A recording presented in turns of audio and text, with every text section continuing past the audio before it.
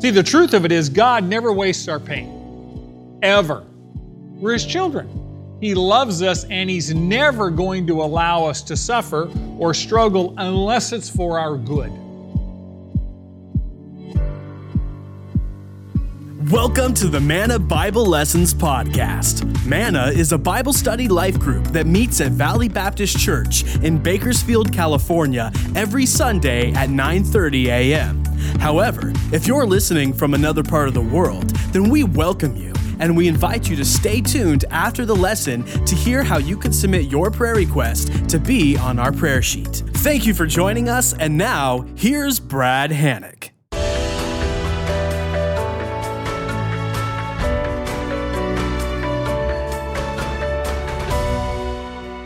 Fellow students, if you would open your Bibles to Genesis 41. Genesis 41. We're supposed to be done with Joseph in next week, but I think we'll hang around for a couple more weeks. We've got a lot more to learn. And then within the next couple of weeks, we'll start in, Lord willing, the Gospel of Mark, which reads like a play-action script. It was really Peter's Gospel. Mark took the dictation from Peter. So, Lord willing, in a couple of weeks, we'll be into Mark. But right now, let's pick up the narrative for Joseph. Just to give you some historical context, Joseph has been sold into slavery by his own brothers. This was one of all-time dysfunctional families. If you come from one, you're in good company because God uses dysfunctional families. Josie, yeah, amen. I got one amen out there, yeah. The rest of you liars. We're just in denial. You know, denial is not a river in Egypt, just saying. So Joseph is bought by Potiphar, who's the head of security. Potiphar is the head of the Egyptian KGB for Pharaoh, king of Egypt, and he buys Joseph. Joseph is 17 years old. He's faithful and diligent, and God blesses his work so that literally everything Joseph touches prospers as he serves in the house of Potiphar. He manages successfully everything, and he's promoted and promoted and promoted till he literally is managing the entire estate of Potiphar. He's really the comptroller. Unfortunately, Potiphar's wife sexually propositions him. He refuses, and so she accuses him of attempted rape. Potiphar has Joseph thrown into prison for a number of years, but God is with him even in prison, and so the jailer turns over everything to him. So just like Joseph managed all of Potiphar's estate when he was a slave and, quote, free, now in prison, he's managing the whole prison. God has blessed him, and Joseph is obedient. And God has him in prison for lots of reasons, but one of them is he has a divine appointment that Joseph can only meet in prison. So Joseph's in prison, he's faithful, he's managing the prison, and at some point in this period of time, Pharaoh gets angry with his chief butler and chief baker and throws him into prison. We don't know exactly why, but we suspect that there was some for potentially capital crimes against Pharaoh. Now remember, the chief butler or the chief cupbearer was in charge of the king's vineyards. And the chief cupbearer had to be very, very trustworthy because the chief cupbearer tasted every drink before the king got it, because trying to poison the king was pretty common practice. If you didn't want the king around, you poisoned him. So the cupbearer literally sat next to the king at the meal and tasted everything first and then gave it to the king. So if the cupbearer dies because there's poison, the king goes, well, better you than me, okay? And so the cupbearer had to be very, very trustworthy. Now, we're not sure exactly what happened here, but the cupbearer was suspected of probably a capital crime against the Pharaoh, and the chief baker, of course, was responsible for the food prep for the entire palace. Think chief chef, and you'll probably get the picture for what the baker did. So there's probably a plot afoot to kill the Pharaoh. And these two are suspects that maybe they're trying to poison the king and get rid of him. So they're under investigation. He throws him in prison and puts him in custody until such time as he completes the investigation. And they just happen to meet Joseph in prison. We call that a divine appointment. And they just both happen to have a dream. And they just happen to have the dream on the same night. And they wake up and they are depressed. And Joseph, who's pretty intuitive and, concerned about his fellow prisoners, asks them why they are sad. And chapter 41, verse 8 says, they said to him, we have had a dream, and there is no one to interpret it. Then Joseph said to them, do not interpretations belong to God? Tell it to me, please. Which is interesting, you're thinking, do not interpretations belong to God? Oh, by the way, tell me the dream. So therefore, you look and you go, well, maybe Joseph had an inside track here. See, dreams in Egypt were not just ordinary, I ate too many chili rellenos and I had a dream or a nightmare. Dreams in Egypt were considered really, really significant, and the ability to interpret dreams was really highly respected. So each man tells Joseph about his dream, and Joseph interprets the dream precisely. Obviously, these dreams came from God, and clearly the ability to interpret these dreams accurately also came from God. And really, these dreams were given to these two individuals by God to give Joseph the opportunity to reveal the power of God to these two officials. So Joseph tells the butler, look, your dream means that you're going to be restored to your position in 3 days. In 3 days, you got your old job back. And you go, wow, that's pretty good news, right? Then he tells the chief baker, in 3 days, you're going to be hanged. Not so nice a dream interpretation, right? Actually, hanged was, we're going to take your head off and then we're going to impale you on a stake. That's what they did with bodies back then. And in 3 days, 72 hours, sure enough, it happens exactly as Joseph had predicted it would, had interpreted the dreams. The butler is restored and the baker is executed. Interesting. Who controls the future? God, so therefore only God can predict it. You can't predict what you can't control. So before the butler leaves jail, Joseph says, look, I've been imprisoned here without cause. I was stolen away from my family. I was enslaved by Potiphar or by my brothers who sold me. I'm here under false pretenses. Can you put a good word for Pharaoh into me when you get your old job back? And this is the very first time in Joseph's life where we realize that he is now relying on human help instead of God's help. And of course, it did him absolutely no good, because when you go to 41:23, it says that, 40:23, the very last verse of chapter 40, it contains a common description of human behavior. Yes, the chief cupbearer did not remember Joseph, but forgot him. The butler forgot Joseph. Do you want to know how soon people forget you? We're very concerned what people think about us. Do you know how often they think about you? How often do you think about them? When you see them. Out of sight, out of mind. When they leave, you don't think about them anymore, do you? No, we don't. Of course not. So people forget about us very soon, and we forget about others very soon, but God never forgets.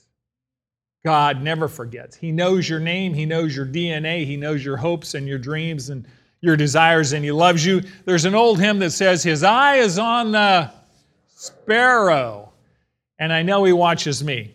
And for God's children, His watching you should give you comfort, unless you're sinning. Because His eye is on the sparrow, and He watches us whether we're doing what is right or whether we're doing what is wrong. And there's some good accountability in there that says our Heavenly Father sees everything. Whatever you're watching on the screen, He's watching it too. Whoa. Yeah. So in the business of everyday life, we tend to forget the good deeds others have done for us. And of course, the butler forgets Joseph for how long? 2 years. You know what that means? Joseph spends another 2 years in prison because the butler had a brain burp and forgot about him. And that had to be pretty trying. I mean, he's in prison for no reason at this point in time other than doing the right thing because he refused to be seduced by Potiphar's wife. And you say, I wonder why God left Joseph in prison for 2 more years. Wonder why the stuff in your and my life, the pain in our life, wonder why God lets us endure it for 2 more years or another week or another month. How many of you have stuff you've asked God to take away? Like, yesterday, please, just remove it. And for some strange reason, God doesn't see your problem the same way you see your problem. God says, no, my child, I love you, and as a result of my love for you, I want you to live with this issue until I say it's time. And you look and you say, well, why in the world would Joseph stay in jail for 2 more years? Because obviously Joseph needed more preparation for the role God had in mind for him before he could get out of jail. And Joseph does not know that, but he has to choose whether to trust God in prison or whether to not trust God in prison. See, the truth of it is God never wastes our pain, ever. We're His children. He loves us, and He's never going to allow us to suffer or struggle unless it's for our good. And we have to know that. God always has purpose in everything. Even a butler forgetting comes under the sovereignty of God. There are mistakes in God's kingdom. God never makes a mistake. Joseph is learning this next 2 years to continue to trust in God, and he's also learning the hardest thing for most of us to do, and that is to wait on the Lord. We often struggle with waiting on the Lord because we want what we want when? Preferably yesterday. Psalm 27:14. Wait for the Lord. Be strong and let your heart take courage. Yes, wait for the Lord. And I've looked at that and I've thought, why would anyone choose to wait? Well, who are you waiting on? You're waiting on the Lord. You're waiting on God. You choose to wait for the Lord ultimately because you trust His plan and His time more than your plan and your time. And that takes the Holy Spirit, because none of us have that kind of patience on our own. Truly, truly. And I've often looked at this verse and I've thought, how come it takes courage to wait? He says, wait on the Lord, and the next verse is, be strong and let your heart take courage. You say, well, how come it takes courage to wait? I'll tell you why it takes courage to wait. Your circumstances are screaming at you to get on with it. Your situation, your struggles, the pain you're in present, right, goes, why wait? Let's fix this, like now. And you're going, oh, the Lord says, wait. God will take care of this when He's ready. That takes courage. It also takes faith. See, when we refuse to wait on God, what we're saying is, God, I know better than you do. I'm trusting my plan more than your plan. When you wait on God, what happens is your faith gets exercised. I mean, it's resistance training because your circumstances are painful and you want to fix those circumstances your way, your time, and I'm the world-class athlete at doing this thing wrong. Waiting on God's time is required in order for God's people to accomplish what God has planned for them, and God has major plans for Joseph. By the time Joseph gets out of prison, he will have spent 13 years, and you go, what's the point of spending 13 years in prison? Why do we need all this preparation? Well, he was going to get elevated to what? Prime Minister. So God knew the preparation that he needed for the position God was calling him to. The situation you're in right now, God has a plan for all the education you're getting.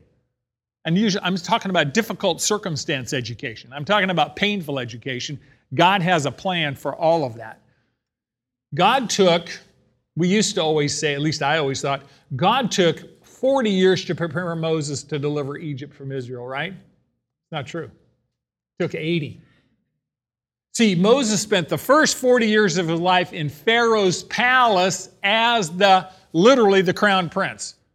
And at the end of 40 years, it says he was trained in all the education of Egypt. He was a military commander. He was literate. He was educated. And Moses thought he was ready to deliver deliver Israel from Egypt when he was 40 years old. And we know that because he killed an Egyptian to prove it. He was ready to take over. And God said, you're not ready yet. You need to spend another 40 years in the desert. You and the sheep for 40 more years. And then at 80 years old, I've determined you're ready. Now, if you're Moses and you spent 40 years in the palace and you've got every bit of training the Egyptians could possibly give you, you're convinced you're ready and God sends you to the desert. Now, he doesn't tell you you're going to spend the next third of your life in the desert. But if Moses hadn't spent that time as a shepherd, he would have failed as the deliverer of Egypt.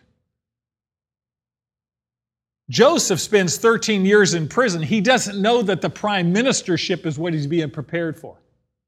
So the situation you and I are in right now, we don't know what God's going to do with that, but the training he has us in now is very, very purposeful, if we're willing to learn. If we're willing to learn. God took more than 10 years to prepare David as king, and almost his entire preparation was running for his life from Saul. And you read the Psalms and you know the spiritual journey he was on. Jesus, Son of God, took how long before he started his ministry? 30 years. There's no convenient, painless path to spiritual maturity. It doesn't exist. There's not instant. You can't order it. It's not microwave. It just takes time. And Joseph's plan for maturity and training was slavery and prison. So whatever circumstances we're in now, we need to say, Lord, I'm trusting you. Chapter 41, verse 1. Now it happened. Anytime it says now it happened, that's the fingerprints of the Holy Spirit. Now it happened that at the end of 2 full years that Pharaoh had a dream. Wow, just happened. And if you go down to verse 8, the last phrase of verse 8 says, but there was no one who could interpret the dream to Pharaoh. That's just like the butler and baker. They had a dream and there was no one who could interpret it. Isn't that amazing? So Pharaoh's got this dream and it really bothers him and there's no one that can interpret it. And at that precise moment, the chief cupbearer has a flashback. Bing, the lights go on. He remembers that 2 years ago, he was in jail with the chief baker. And there's this young Hebrew named Joseph who interpreted his dream, and it came to pass precisely as predicted. So he tells Pharaoh about Joseph, right? Many, many times, God allows us to experience things we don't understand. Ever had that experience? You ever had God allow something in your life and you go, what was that all about? What was the point? James says, if any of you lack wisdom, ask of God. He'll give you wisdom. So at that, we need to ask for wisdom and wait on God to show us what to do next. Chapter 41, go to verse 14. Now we're going to jump into the narrative. Then Pharaoh sent and called for Joseph. I love this. It says they hurriedly brought him out of the dungeon. I bet they did. Where he had shaved himself and changed his clothes, he came to Pharaoh. Pharaoh said to Joseph, I have had a dream, and no one can interpret it, and I have heard it said about you that when you hear a dream, you can interpret it. Joseph then answered Pharaoh, saying, it is not in me. God will give Pharaoh a favorable answer. Here's the principle. God teaches us to depend on Him alone by giving us problems that have no human solution. Don't look at me, write it down. God teaches us to depend on Him alone by giving us problems that have no human solution. And I know that many of us in the room right now have problems, and there is no human solution. Those are not accidents. Those are designed by God, among other things, to teach us to depend on Him. So Joseph's in prison, and he's got a beard. All Hebrew males had a beard. It was a sign of maturity and honor. However, all the Egyptians were clean-shaven. All of them. That was that culture. They only wore beards during periods of mourning. Egyptians were real big on cleanliness. So as not to offend Pharaoh, they need to get Joseph out of prison quick and get him in front of Pharaoh, but he's got to shave and clean up and put on Egyptian clothes and get ready to see Pharaoh. That's just being culturally sensitive.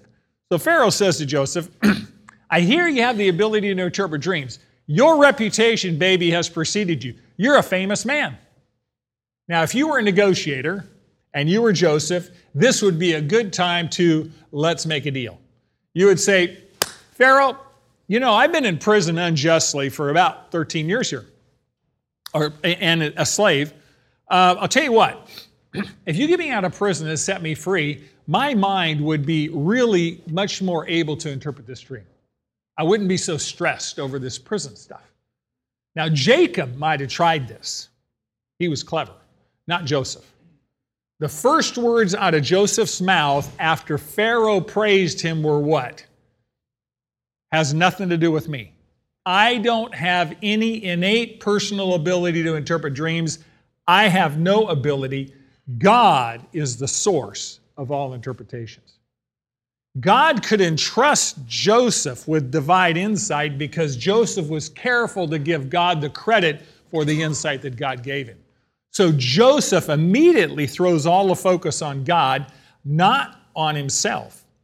Essentially, he says, Pharaoh, your dreams came from God, and God alone can tell you what they mean because only God can control the future. We're going to notice in verses 16, 25, 28, and 32, those 4 verses, 5 times Joseph says, God will give Pharaoh the answer. God has told Pharaoh what he's going to do. The matter is determined by God, and God will quickly bring it about. 5 times Joseph points toward God, which is, I think, a very good thing for us because the temptation to take credit for what God does in our life is very strong. Very strong. Joseph is telling Pharaoh who's in charge. And it's not Joseph, and it's not Pharaoh. Now, you got to think about this. This guy comes from prison, and he tells the king of the most powerful empire of its day, you ain't in charge, dude. Pardon me? That requires a little courage. He says, God's in charge. You've had a dream, and the interpretation comes from God, and what's going to happen next comes from God too. So these dreams are very difficult, and they reveal a very difficult future, but God in mercy is warning Pharaoh in advance so that the nation can get prepared. Verse 17, Pharaoh's now going to tell Joseph the dream. So Pharaoh spoke to Joseph. In my dream, behold, I was standing on the bank of the Nile, and behold, 7 cows, fat and sleek, came up out of the Nile, and they grazed in the marsh grass. Lo, 7 other cows came up after them, poor and very ugly and gaunt, such that I had never seen for ugliness in all the land of Egypt. And the lean and ugly cows ate up the first 7 fat cows. Yet when they had devoured them, it could not be detected that they had devoured them, for they were just as ugly as before. Then I woke up. I also saw in my dream, and behold, 7 ears of corn, full and good, came up on a single stalk. And lo, 7 ears, withered, thin, and scorched by the east wind, that was from the desert, sprouted up after them. And the thin ears swallowed up the good 7 ears. Then I told it to the magicians, but there was no one who could explain it to me. Now Joseph said to Pharaoh, Pharaoh's dreams are one and the same. God had told Pharaoh what he is about to do. Behold, 7 years of great abundance are coming in all the land of Egypt. And after them 7 years of famine will come, and all the abundance will be forgotten in the land of Egypt, and the famine will ravage the land. So the abundance will be unknown in the land because of the subsequent famine, for it will be very severe.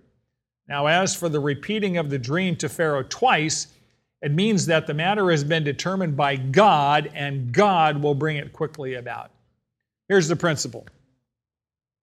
God authenticates himself as the only true God when he reveals the future in advance and then causes it to happen precisely as predicted. God authenticates himself as the only true God when he reveals the future in advance and then causes it to happen precisely as predicted. And this occurs throughout Scripture. There are hundreds, literally, of prophecies in the Old and New Testament that have been predicted and have come to pass precisely as predicted, and that authenticates that the God of the Bible is the only true God. He's not another God. He is the only God. So God speaks to people in different ways, different epochs, different means, and different methods. Hebrews 1 tells us that. God spoke to Adam and Eve in the garden. He spoke to Moses from a burning bush. He spoke to Abraham over lunch one day. He spoke to Jacob in visions, and now he speaks to Pharaoh through dreams. God is a communicating God. God is a God who wants people to know His will so that they can obey it and come into a right relationship with God. That's the kind of God He is. He's a relational God. So today, God generally doesn't speak to us through dreams, although that does occur around the world where the Word is not prevalent. Most of the time, God speaks to us through His Bible, through the Word. You want to know what God thinks? You want to know what His will is? You got it. You open it up and you read it in English even. He speaks us through the Holy Spirit. The Holy Spirit opens our minds. You should never open the Word of God without asking the Holy Spirit to open your eyes so you can understand it. Sometimes you read a passage and you say, I don't get it. Ask the Holy Spirit to turn the floodlights on. And He will. He will help you understand it.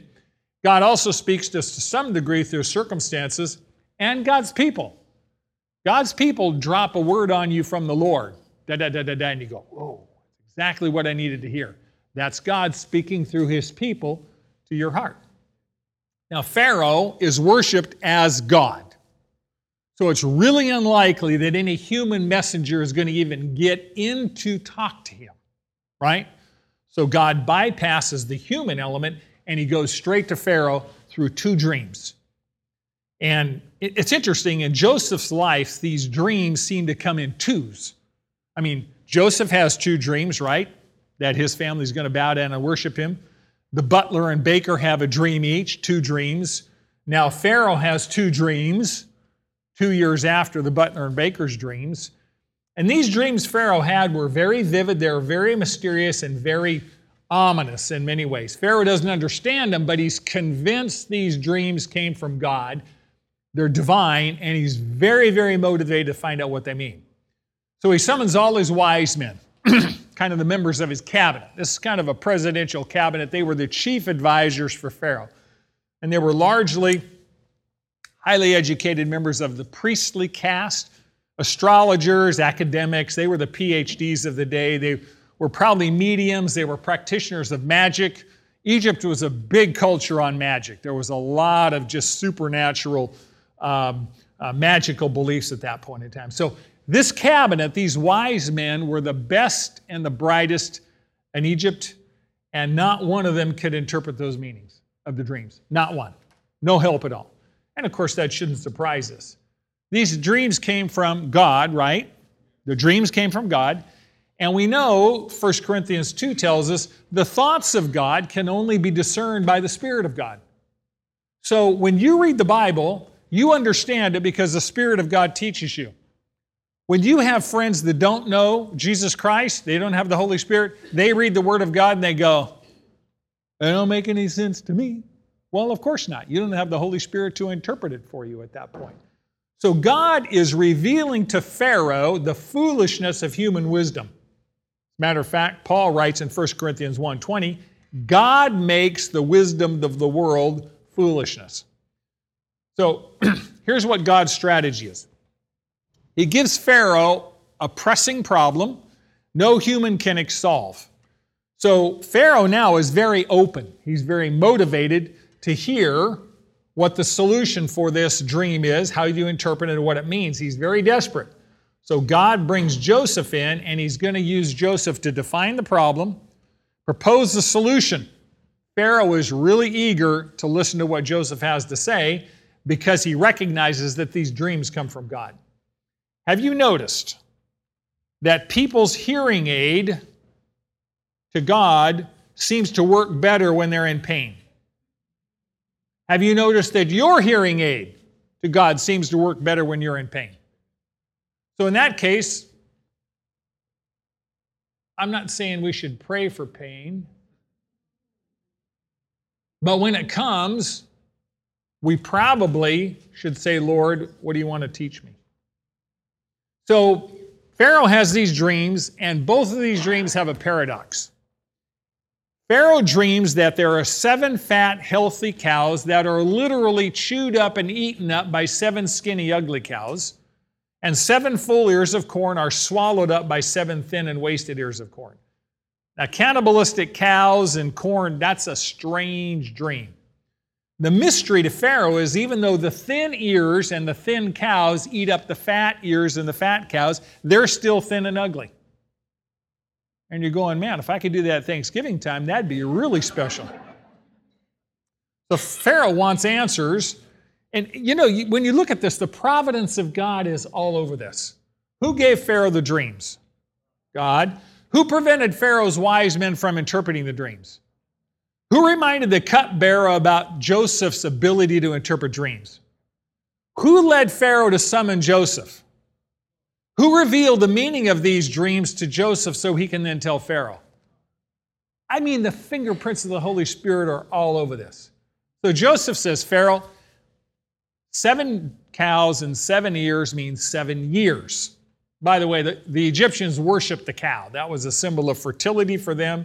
And Egypt was the granary for the entire ancient world. Alexandria down there on the delta, the huge grain country, a lot of wheat for the entire empire at that point. So obviously that meant a lot of food, crops, etc.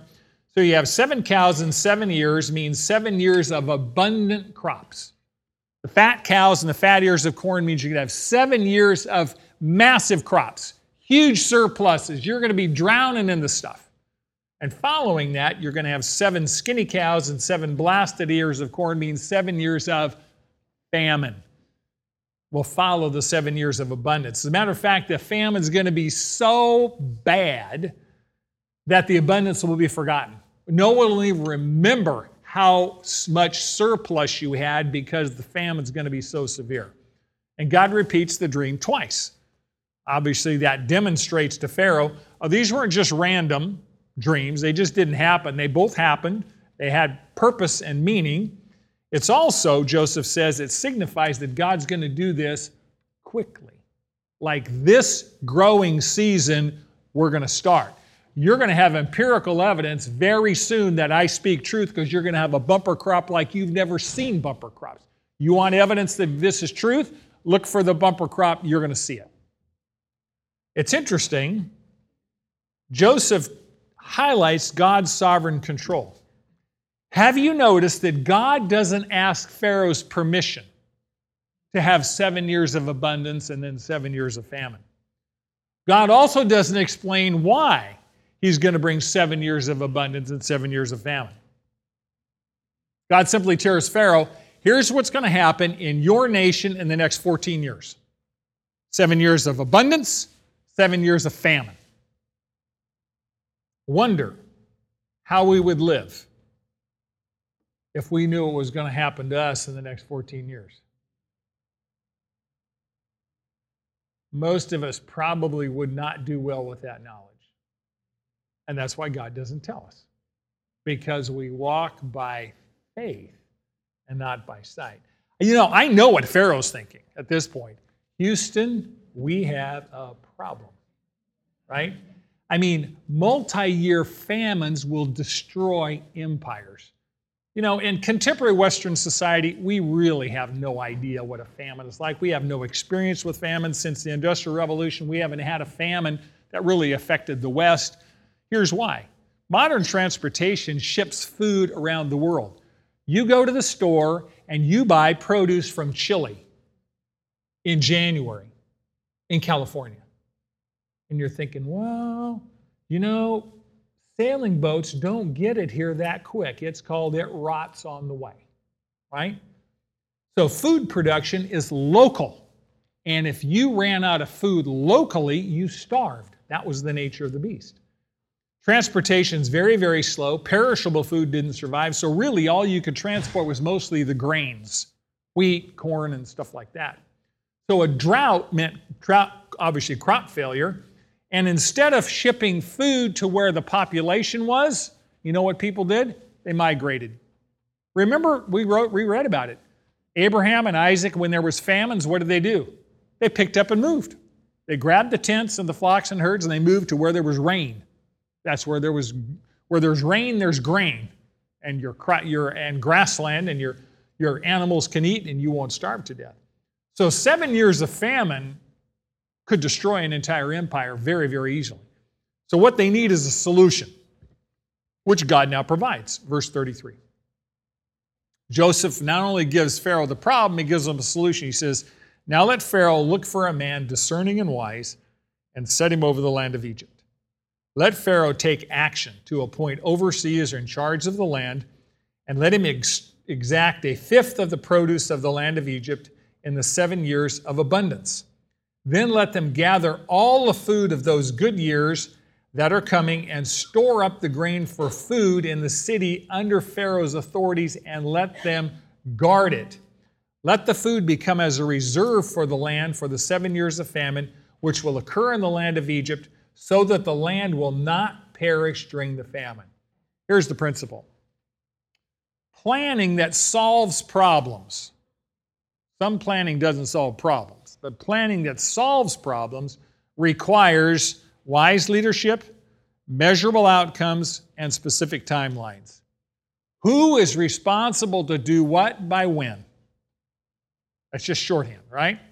So planning that solves problems requires wise leadership, measurable outcomes, and specific timelines. Who is responsible for what by when? And Joseph has all three of these in his recommendation. Now, Joseph has the gift of administration, clearly, and he's looking for a structural solution to the problem. And when you know a shortage is going to occur, and you know it, God's predicted it, what you do is you plan to save and store up the surplus now. Right? If you know a shortage is going to occur in the future at that point. It's been said that we cannot predict the future, so we have to prepare for whatever might happen. But God had told Pharaoh precisely what was going to happen and when it was going to happen and how long it was going to last. So Joseph gives Pharaoh a very specific strategy. The strategy is simple. We're going to establish a national strategic food reserve for the empire. And we're going to pay for that by exacting a 20% crop tax during the years of surplus, and we're going to store that surplus up for the 7 years of famine that are coming. So that would do two things. One, it would ensure the survival of the nation because you don't lose people. By the way, starvation, you lose a lot of population. They literally die.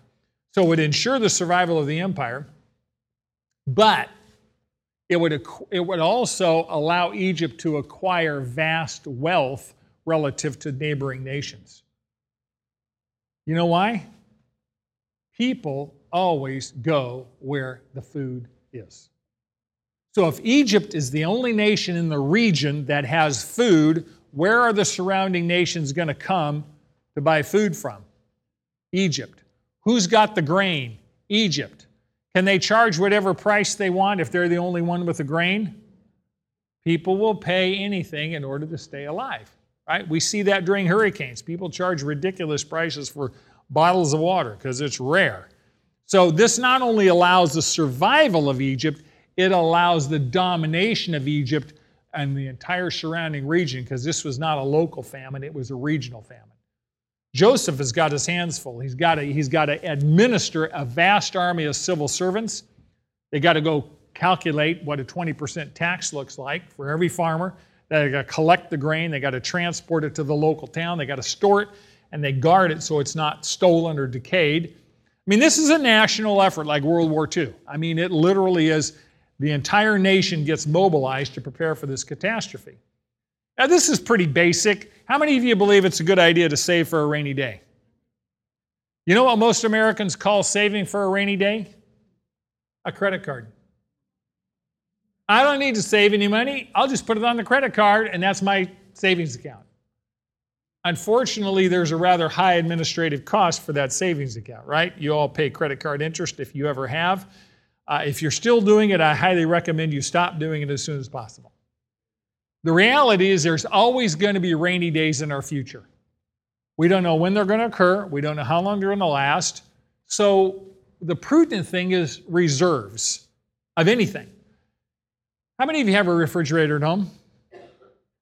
How many have a freezer at home? And a pantry?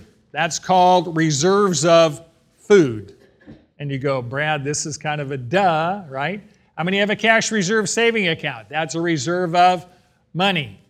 How many have a medicine chest? Oh, yes. Yes. By the way, you can swap prescription drugs with each other. That's helpful sometimes. Right? You never done that? You've never done that? That's what friends are for. I mean, come on. How many of you have a closet? How many of you have closets, plural? Those are called reserves of clothing, right? I'm getting a little ridiculous here, but you understand the principle. If there's ever going to be a shortage of something in the future, savings today, save the surplus is probably prudent. By the way, you do not need to spend everything you earn. That is not a law. It's really a good idea to spend less than you earn and to save the surplus, because the day will come when you're going to need it, right? We just don't know when. I know, you go, Brad, this is pretty obvious. Most Americans don't practice this. Truly. When we were children, we were migrant farm workers almost, and we canned 1,000 quarts of fruits and vegetables every year. That's called preparing for winter when there are no crops. This is kind of a basic strategy. So the bottom line is we should always trust in God to provide, but the methods God uses to provide for us include, look, I gave you a surplus this year. Don't spend it all. Save some of it. Next year, you might not have a surplus, right? So let me give you some eternal perspective. I mean, this is, you say, well, Brad, this is pretty basic. Save the grain for the future to come. Yeah, I get it. But there's eternal reality behind what God is doing. God's global plan was for Joseph to store up grain in the years of plenty so that they would not starve in the years of famine. But the plan went far beyond physical life. God's ultimate plan is what? Save the human race from sin by sending a Messiah to earth called Jesus Christ. And God was setting aside a special people for himself through whom the Messiah would be born. This Messiah named Jesus was going to be born about 2,000 years into the future from Jacob's descendants called the nation of Israel. If Messiah was going to come from Jacob's descendants, then Jacob's descendants had to be preserved alive. Or where's Messiah going to come from? And where's the human race going to be saved from sin from? So in order for Messiah to be born, Jacob's family not only has to stay physically alive, they have to stay spiritually pure. And they're in Canaan right now, and the evil influence of Canaan is starting to work on Jacob's family. You've already seen some of this. I mean, 2 of his sons massacre a whole village, right? So the evil of Canaan society is really not working well on Jacob. It's corrupting him. So God says, I'm going to send a famine. And you say, why would God send a famine? Because it's going to take a famine to lever Jacob out of Canaan and get him into Egypt. And you go, well, that's a rather extreme solution. Well, Jacob has a problem with listening. He's not a terribly obedient guy when you think about it. But hunger will motivate you to do things. Sometimes God really has to crank the pressure up on our life to get us to do what he wants us to do, right?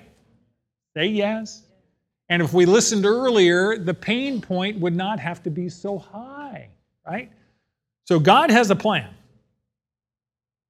He's going to move Jacob from Canaan into Egypt because of hunger.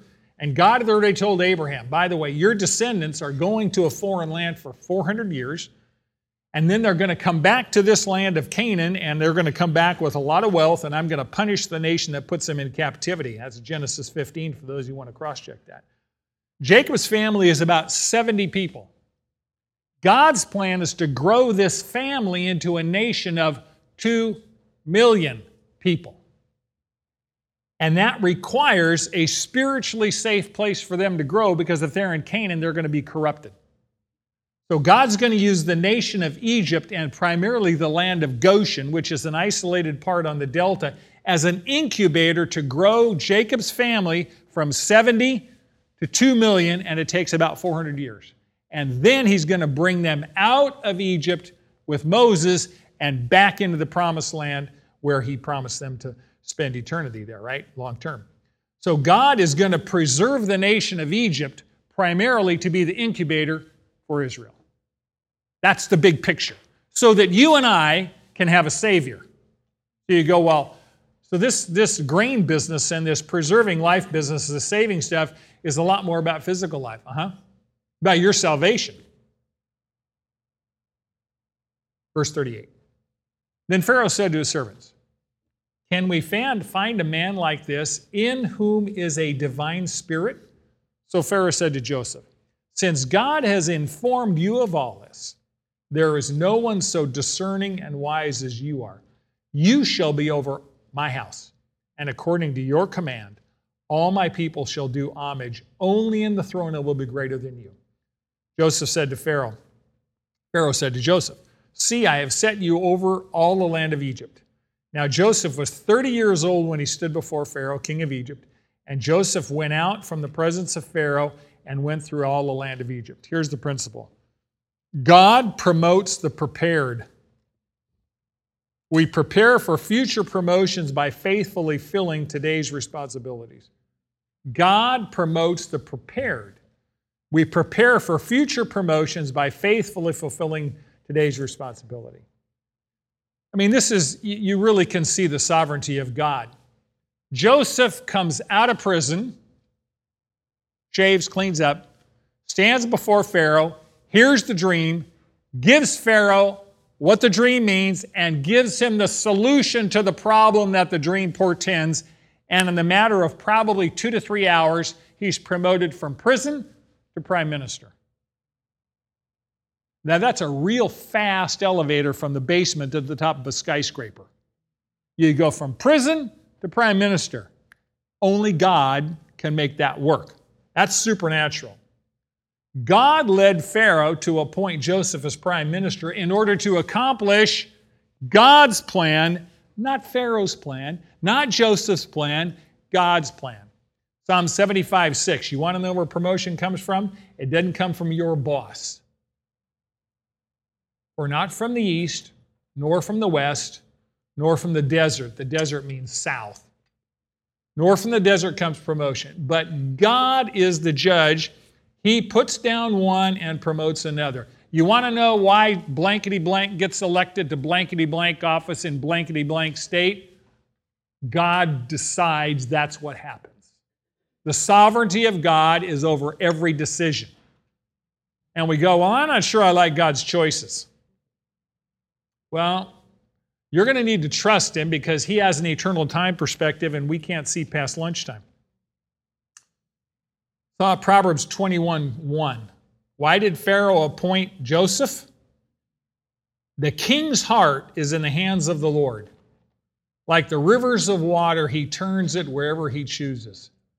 One of our big problems in our culture today is we trust in people way too much.